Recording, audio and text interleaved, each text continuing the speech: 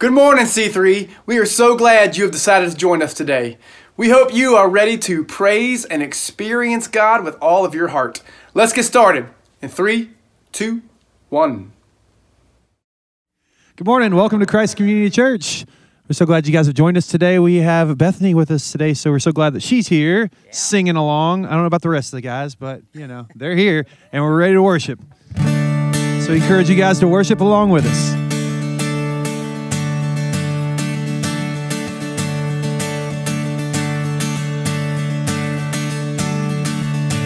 Open the eyes of my heart, Lord.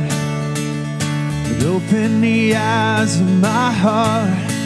I want to see you. I want to see you. Open the eyes of my heart, Lord. Open the eyes of my heart. I want to see you. I want to see you. See you high and lifted up, shining in the light of your glory.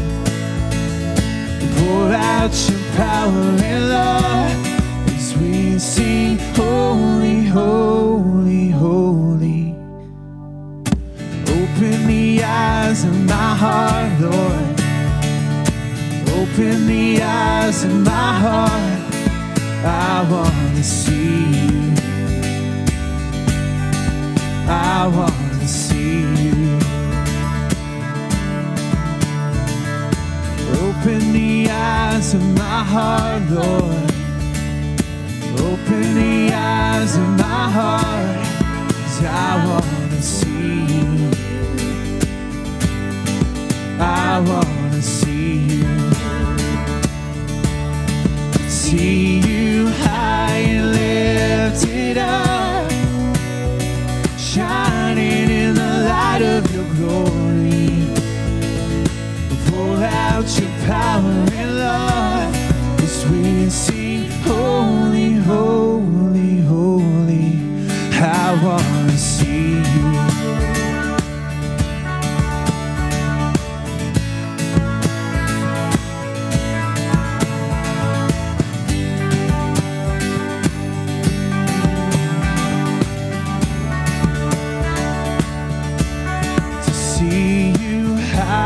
Lifted up, we're shining in the light of your glory. Pour out your power and love as we sing, holy, holy, holy. High and lifted up, shining in the light of your glory. Pour out your power and love as we sing, holy, holy, holy. High and lifted up, shining in the light of your glory. Pour out your power and love as we sing, holy, holy, holy. I want to see you.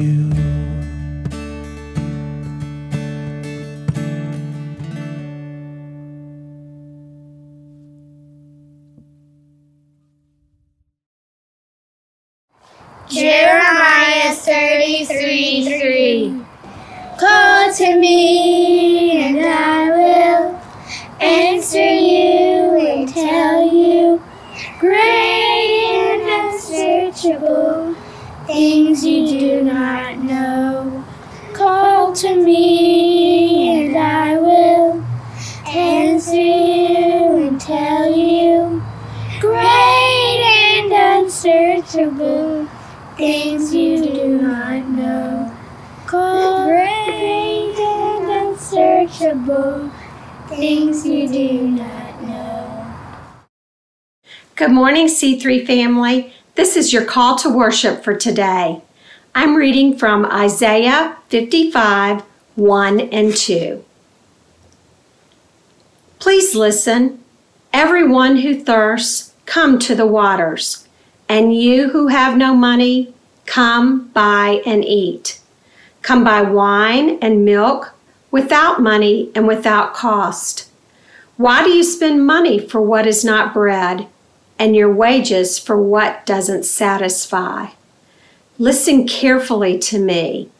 Eat what is good, and delight yourself in abundance. This is God's word for us today. Thanks be to God.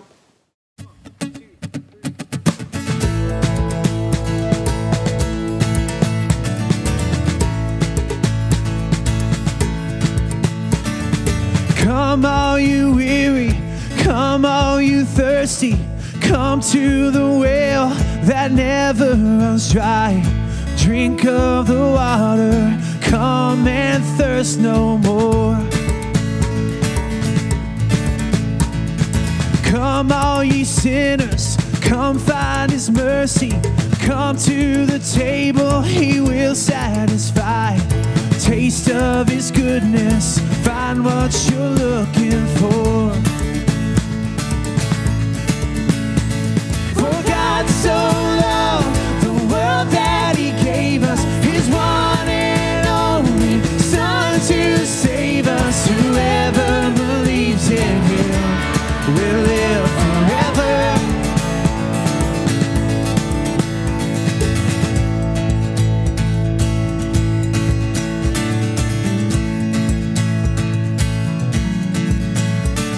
So bring all your failures, bring your addictions, come lay them down at the foot of the cross. Jesus is waiting there with open arms. His open arms. For God so loved the world that he gave us his one and only Son to save us. Whoever believes in him will live forever. The power of hell forever defeated. Now it is well. I'm walking in freedom. For God so loved the world.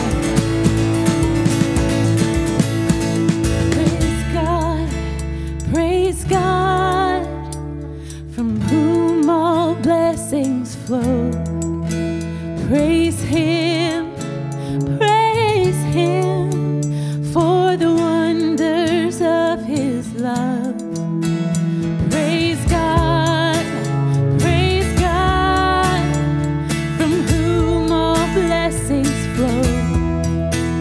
Praise Him for the wonders of His love. For God so loved the world that he gave us his one and only Son to save. For God so loved the world that he gave us his one and only Son to save us. Whoever believes in him will live forever. The power of hell forever defeated. Now it is well. I'm walking in freedom. For God so loved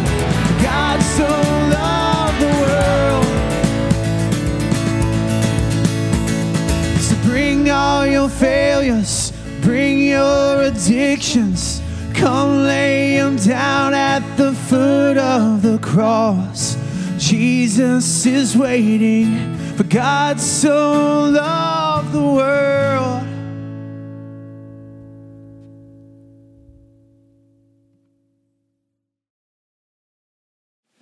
Hello. Hello. Welcome to Christ Community Church. Good morning. Good morning. Thank you, guys. Thank y'all for the worship this morning. We're It's great. grateful. Bethany, thank you for being a part of the yeah. worship team this morning. What a special blessing.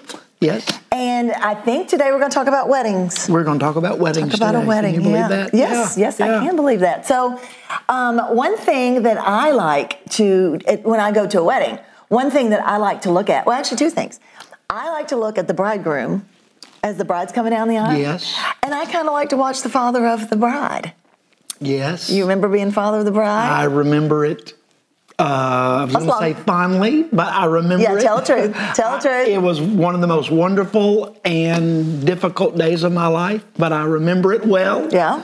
Yeah, like it was yesterday. So, yeah. So, In fact, let me just interrupt you. Yeah, go ahead. What I did enjoy more than the actual day of the wedding, although it was wonderful. you did great. What I did enjoy was the 6 months prior to the wedding, watching you and Rainey work together, putting the wedding together.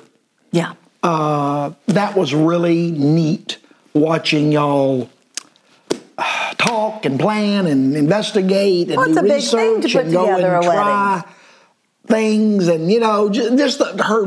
Anyway, the whole thing was what It was. a okay, so source of real great quick, joy. full disclosure. So we worked on a budget. And Yes, we did. Yes, we did. And we had a budget, and we were going to stick to the budget, and we did stick to the budget. Yeah, unbelievably so. And Amazingly actually so. under budget just slightly. Yes, Until yes. about the week of the wedding, when things got very exciting. Yes. And all of a Yes. sudden, one of the three of us started to say, well, why don't we do this? Or why don't we do that? Because so one of the three of us busted the budget just a little bit. Just a little bit. Just a little bit. That was not. But in the excitement of the father putting together something beautiful for the bride. Yes, I wanted it to be a good day for her. Yes. It was good. More than anything. So, yes, you did a great job. Go ahead. Should I read about a wedding? Why don't you read about a wedding? If you've got a copy of the scriptures, you can read along in John chapter 2. And Shirley's going to read this passage, and you follow along if you can. Familiar passage. The next day there was a wedding celebration in the village of Cana in Galilee. Jesus' mother was there, and Jesus and his disciples were also invited to the celebration. The wine supply ran out during the festivities, so Jesus' mother told him, they have no more wine. Dear woman, that's not our problem, Jesus replied. My time has not yet come. But his mother told the servants, do whatever he tells you. Standing nearby were 6 stone jars, water jars, used for the Jewish ceremonial washing.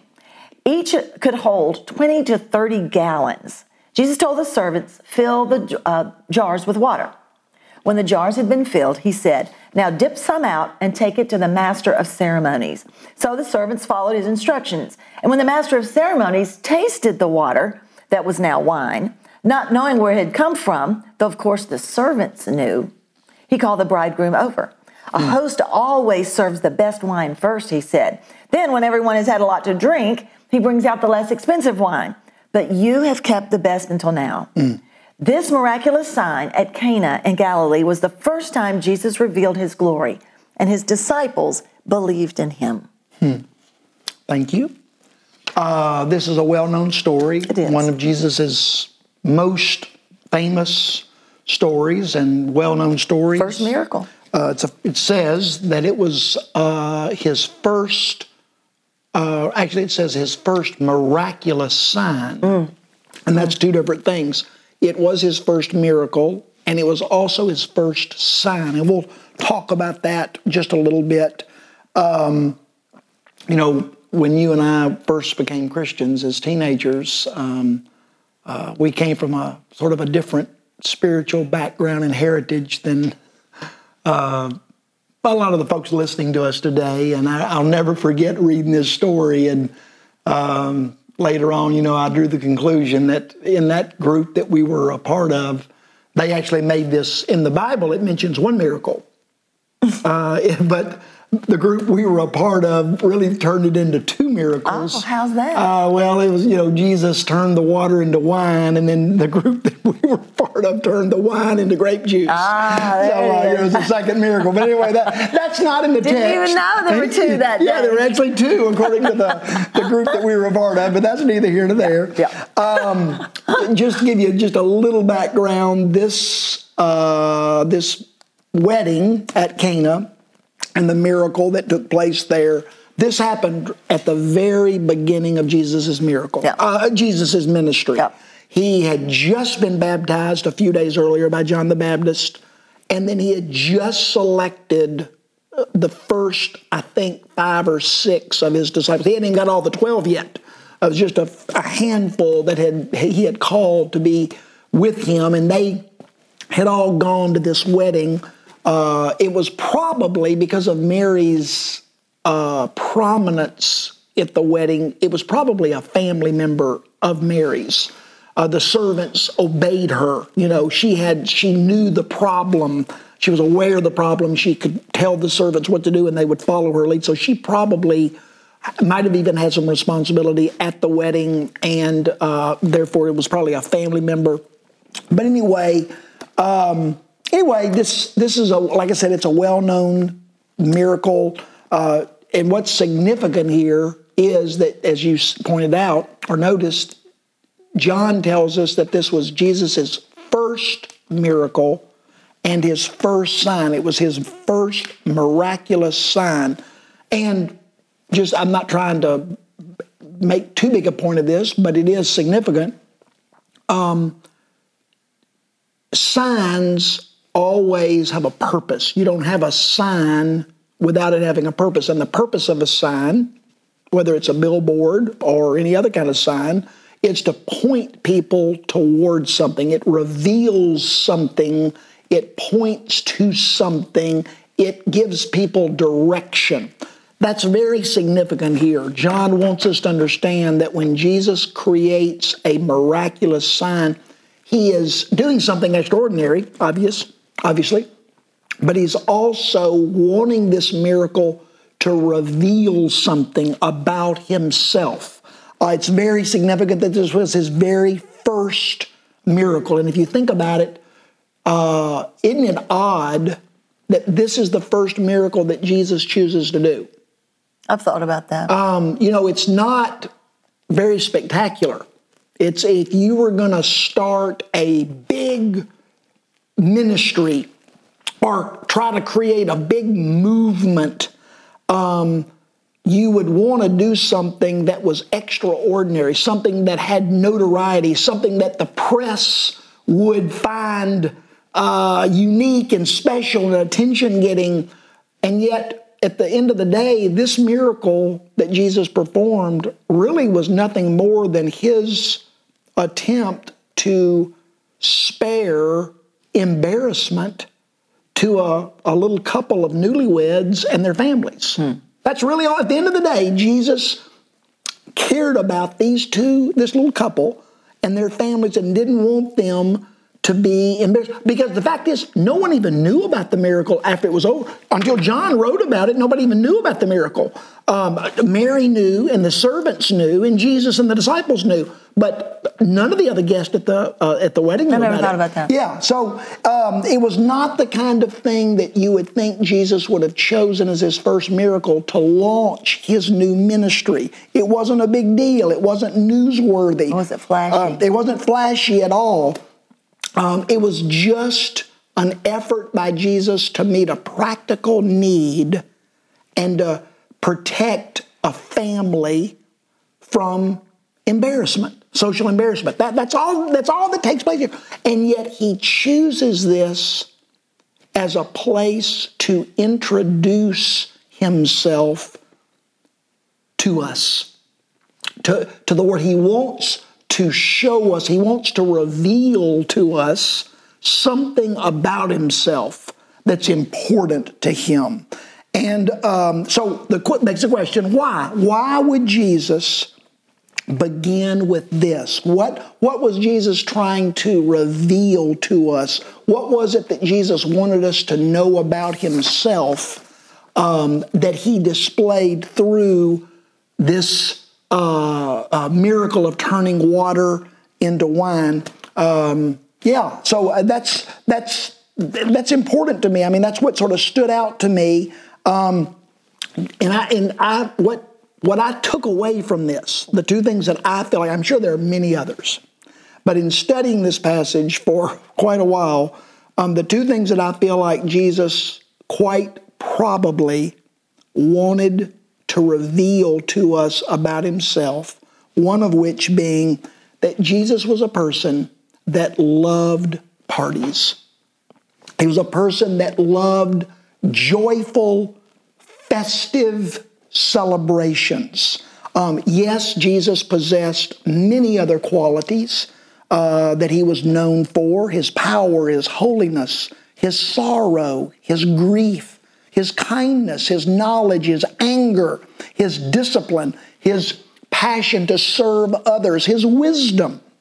Jesus was known for many other qualities, and yet he wanted his first quality to be, the first quality that he wanted to be known for was his love for and his enjoyment of parties, having fun, joyful times of celebration. That was a big deal to him.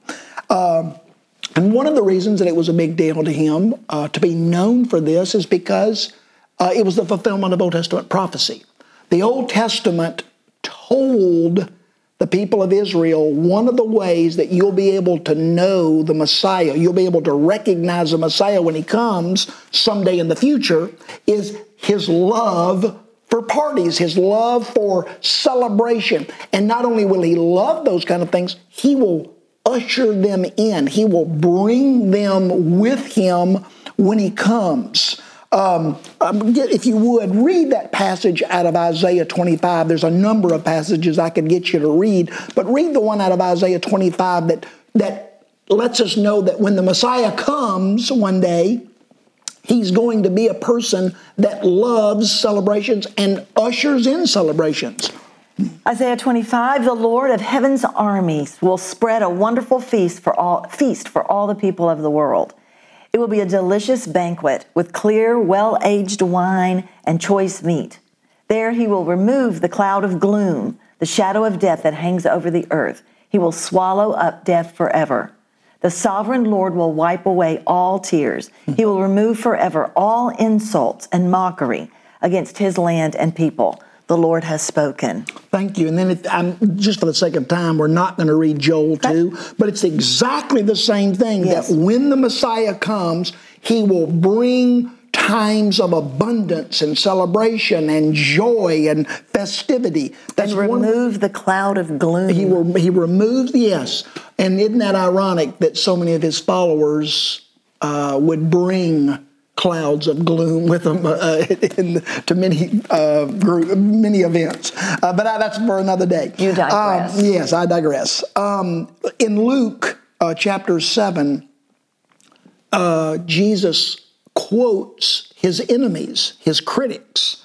And in doing so, he says this, he says, "The Son of Man came eating and drinking, and you call him a glutton and a drunkard." And what he's talking about there is that his critics and enemies noticed how much he enjoyed a good party.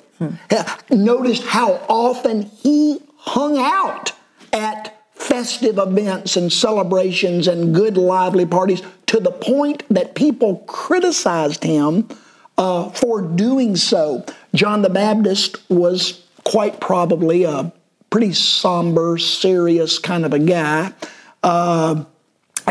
And his disciples embraced that persona, and to the point that they noticed that Jesus and his disciples were not like that. Right. In fact, in Matthew 9, John the Baptist's disciples asked Jesus, "Why don't your disciples fast like we do and like the Pharisees do?" It's sort of a backhanded criticism, saying, "Jesus, you and your disciples are having too much fun. Why aren't y'all more somber and serious and holy like we are and like the Pharisees are?" Jesus himself said in John 10 that I came so that people who believe in me might experience abundant and joyful life. And then in Luke 14, Jesus tells a parable about himself. And this is what he says. He says that there was a man, he's talking about himself, who prepared a great feast and invited everyone to come and told them, "Come, celebrate with me." The very personality of Jesus was one that wanted people to come and enjoy a good party with him. And I just would stop and say that there are reasons, good reasons, why people would reject Jesus. They wouldn't agree with him. They would be offended and in disagreement with Jesus on different things. They would disagree with him maybe on his teaching and priority of holiness, forgiving your enemies, loving and serving the poor, heaven and hell, salvation and sin, money and power. People are going to genuinely disagree with Jesus on many of those issues. And if those are the reasons that somebody would say, no, thank you, Jesus, I think that's sad, but it's fair. What's not fair is for people to reject Jesus out of the belief that he's boring, that he's dull, that he's no fun. That is not a valid reason to reject Jesus. Jesus was a person that loved a good party. And I think he wanted to reveal that quality through attending this wedding celebration. Another quality that I think he wanted us to see, he wanted to reveal at this wedding celebration was simply this. Jesus wanted to get married. I think that's important for us to see. Jesus was a person, is a person who wanted to get married. He's the ultimate bridegroom. In Matthew chapter 9, it says, Jesus said, while you are with the bridegroom, you don't fast, you celebrate. And he's talking about himself. And a number of times, Jesus describes himself with being a bridegroom. In Matthew 25, he tells another parable, and it's a parable about himself. And he says this, the people cried, the bridegroom is here. Everyone come out to meet him. And again, there's numerous examples where Jesus is telling stories where he's describing himself, and he uses the idea of a bridegroom to describe himself. The key to understanding this, Shirley, is in verse 4. And if you've got a copy of the scriptures, you can look at verse 4 with me. Let me go back to, I think, verse 2. It says, the wine ran out during the celebration, so Jesus' mother told him, they have no more wine.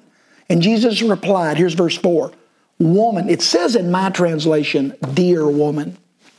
There's no dear. There's no dear in this.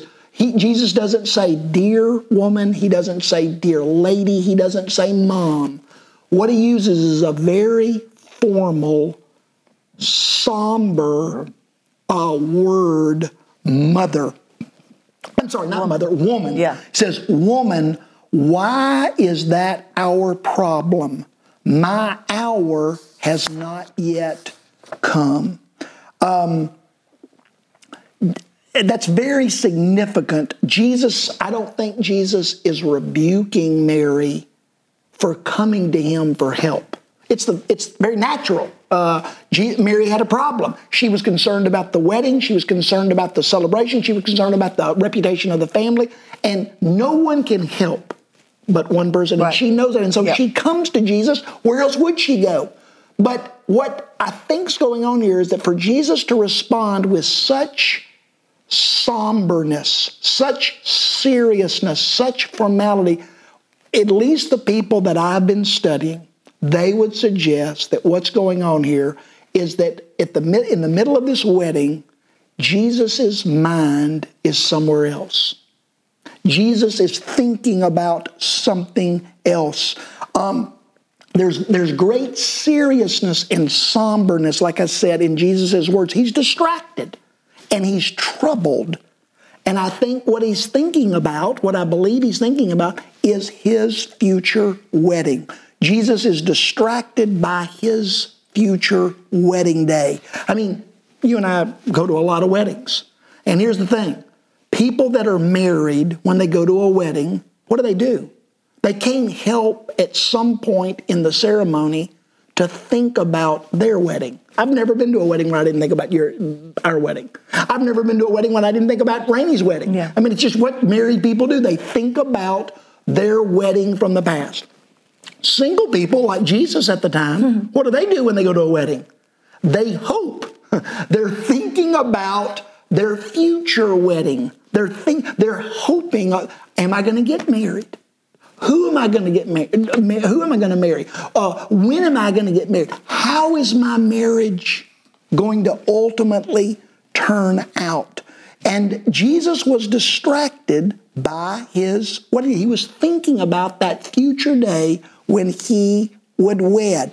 And I think what that says is this: Jesus was not going to ever be satisfied being our king. He was never going to be satisfied being our shepherd. He was never going to be satisfied being our master or our father or our friend. Those roles, while all significant and roles that he embraces, they're not enough. Jesus would never be satisfied with any of those roles. Jesus longs for the intimacy that can only be found in marriage. You see that passion, you see that excitement, you see that longing in a number of passages that describe Jesus. Ephesians chapter 5 is one, but the one that I thought of is in Revelation 19, where it describes Jesus' wedding, and it says this: "Rejoice and be glad, for the marriage of the Lamb has come. It's finally time, and the bride is now ready." I think Jesus responds to Mary with such formality and seriousness is because his mind was somewhere else. He was thinking about the day when he would get married. He was distracted. And when Mary walked up and brings these servants and says, "I need your help," I think it sort of started him just a little bit. It brought his mind back from where it had been focused, and that was on his future marriage. He was distracted, but he was also troubled. And what he was troubled about was the cost of the wedding. Yeah. This wedding that he was going to have was going to cost him dearly.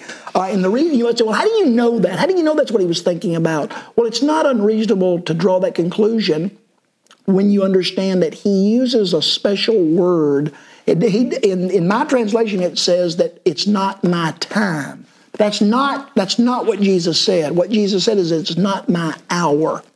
And any time in John where John uses the word hour, and he uses it a number of places, it always refers to Jesus' suffering and Jesus' death. In John 7, John 8, John 12, and John 13, he uses the word hour, and they all refer to Jesus' sacrificial death and his suffering. Also, you can tell that he's thinking about that in that, what does he use to put the wine in that he makes? Why didn't he just refill the bottles and the jugs that had been empty during the party? That's the reasonable thing to do. But he chooses to use ceremonial washing jars. Jars that people used to wash with before they entered the presence of God. I think that's so powerful there. Jesus wanted to create something to fill those jars with, to show people that someday I'm going to provide the blood that will be used to create permanent access in the presence of my Father. Jesus was distracted because he was thinking about his future wedding that he longed for. Jesus was troubled because he was thinking about the cost, the suffering, the pain that he would have to endure to provide this wedding. That's why he says in Matthew 26, he says, "Father, let this cup pass from me." He knew it was going to be costly. He knew it was going to be painful. He knew it was going to be an experience of great suffering. He willingly did it, but it troubled him. So I want to end today by just telling us or appealing to us, I think that this story begs us to ask ask ourselves two questions. The first question is simply this: how do you get in on the wedding? How do you participate in this wedding? How do you get to be a part of the wedding ceremony? Actually, my question is, how does a person get to be a part of the bride? How does that happen? And I think just knowing the facts about Jesus' life aren't enough. That won't make you a part of the bride. That won't make you somebody that Jesus someday comes back to claim as his own. But James says that the devil and the demons in hell know the facts about Jesus. Yeah. They actually believe that it's true. But Jesus isn't coming back to claim as his bride the devil and the demons. He's coming back and to claim those that have embraced more than just knowing the facts. And I think the two things that Jesus indicates in this story or reveals in this story that you need to know and believe and apply to your life to become a part of the bride are these. Number one, I think we've got to admit that we're empty. Just like those jugs, just like those jars, those water jars that were empty. God doesn't top off that which is half full. God doesn't just add good things to our lives. God, I'm a little sad. Could you add a little bit of goodness to my goodness? That's not what God does. God comes and fills that which is empty. God comes to give righteousness where there has been sin, light where there's been darkness, fullness where there's been emptiness, life where there's been death. Not to add to our goodness and to become a part of the wedding ceremony, a part of the bride. We've got to own the fact that we're empty and we need Him to fill us. Yeah. The second thing the story, I think, reveals is that we've got to be willing to take credit for somebody else's work. It's sort of funny in the story, if you'll notice it, that the host tastes this wine and says, oh my gosh, that's the best wine I've ever tasted. And he runs over, John says, to the groom and says, dude, what are you doing? I just tasted the best wine I've ever had in my life.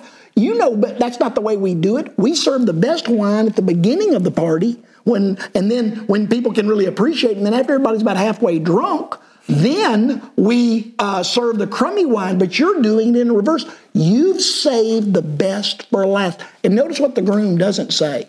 Oh, yeah, you're right. I didn't have anything to do with that. That wasn't my doing. No. The groom doesn't say a word. He's willing to take the credit. Oh, yeah, that's the way I roll. That's the kind of bridegroom I am. I did that. He takes full credit spiritually to become a part of Jesus' bride. We've got to be willing to take credit for that which Jesus did. Jesus gave His righteousness, and we've got to be willing to take it. We can't bring our righteousness because we don't have any. We're empty. We're empty, and we're broken, and we're in need of the righteousness of God if we're going to become a part of God's righteous family.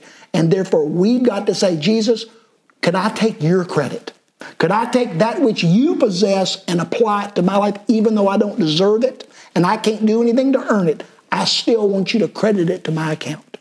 The second question that I think this story really begs us to ask ourselves is this: how can we know about an unstoppable, unimaginable, unending feast that awaits us and still be so joyless, so fearful, so stressed, and so sour?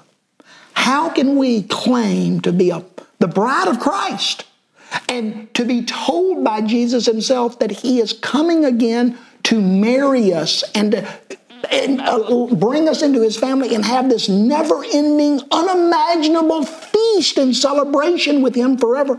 How can we be told that and claim to believe that and to embrace that and yet still be so fearful and so sour and so angry? It's almost as if, the question I want to ask is, who are we waiting on?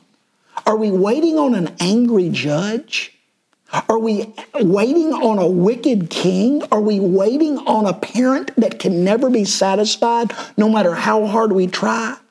Or are we waiting for a groom who cannot wait? He can't sleep at night. He's so excited about coming to take us and make us His own.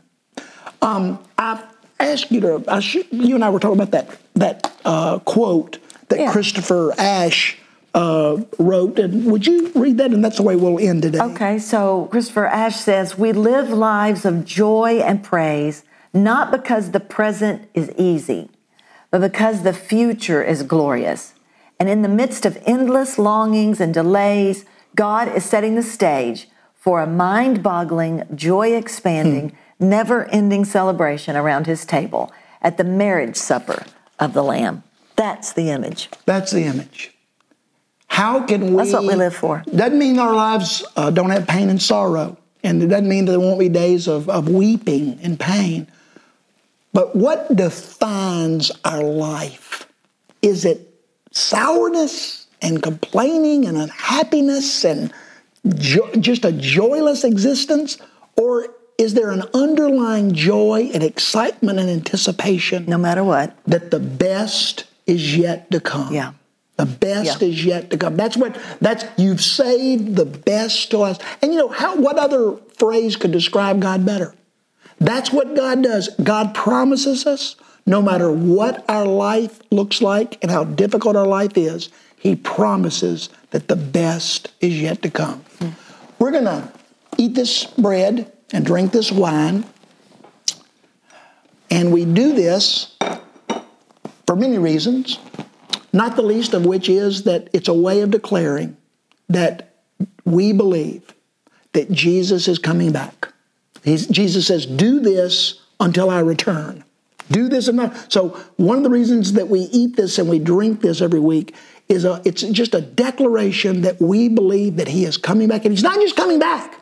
He's coming back for His bride. And we are a part of that. And we're looking forward to that day that when He will make us His own.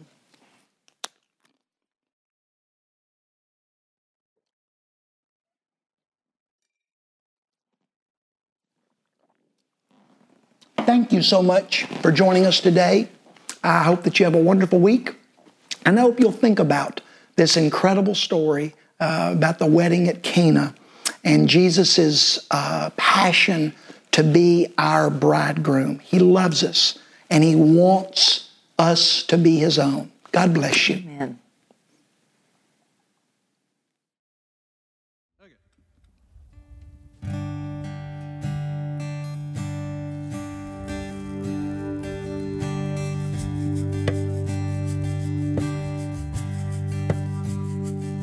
Every time I tried to make it on my own,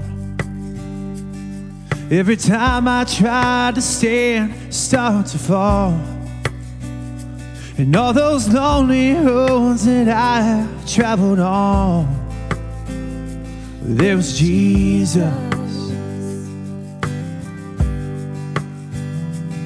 When the life I built came crashing to the ground, when the friends I had were nowhere to be found, I couldn't see it then, but I can see it now. There was Jesus.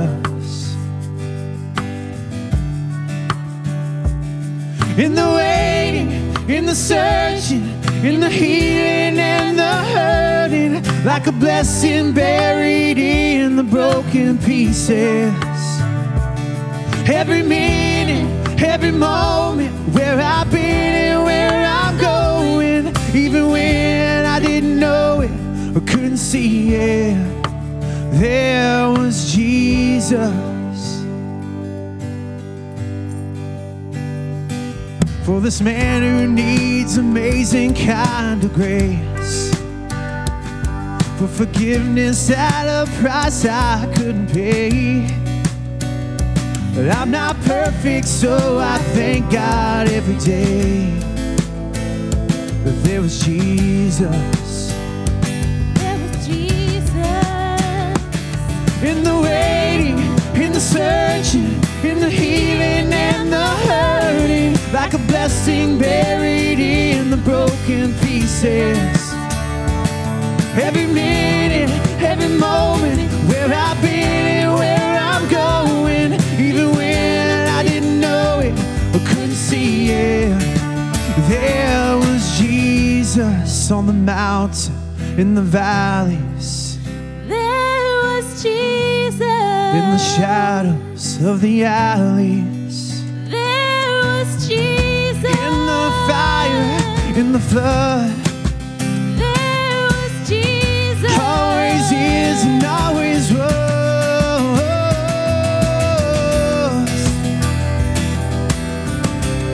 No, I never walk alone. You're always there. In the waiting, in the searching, in the and buried in the broken pieces. Every minute, every moment, where I've been and where I'm going, even when I didn't know it, I couldn't see it, there was Jesus.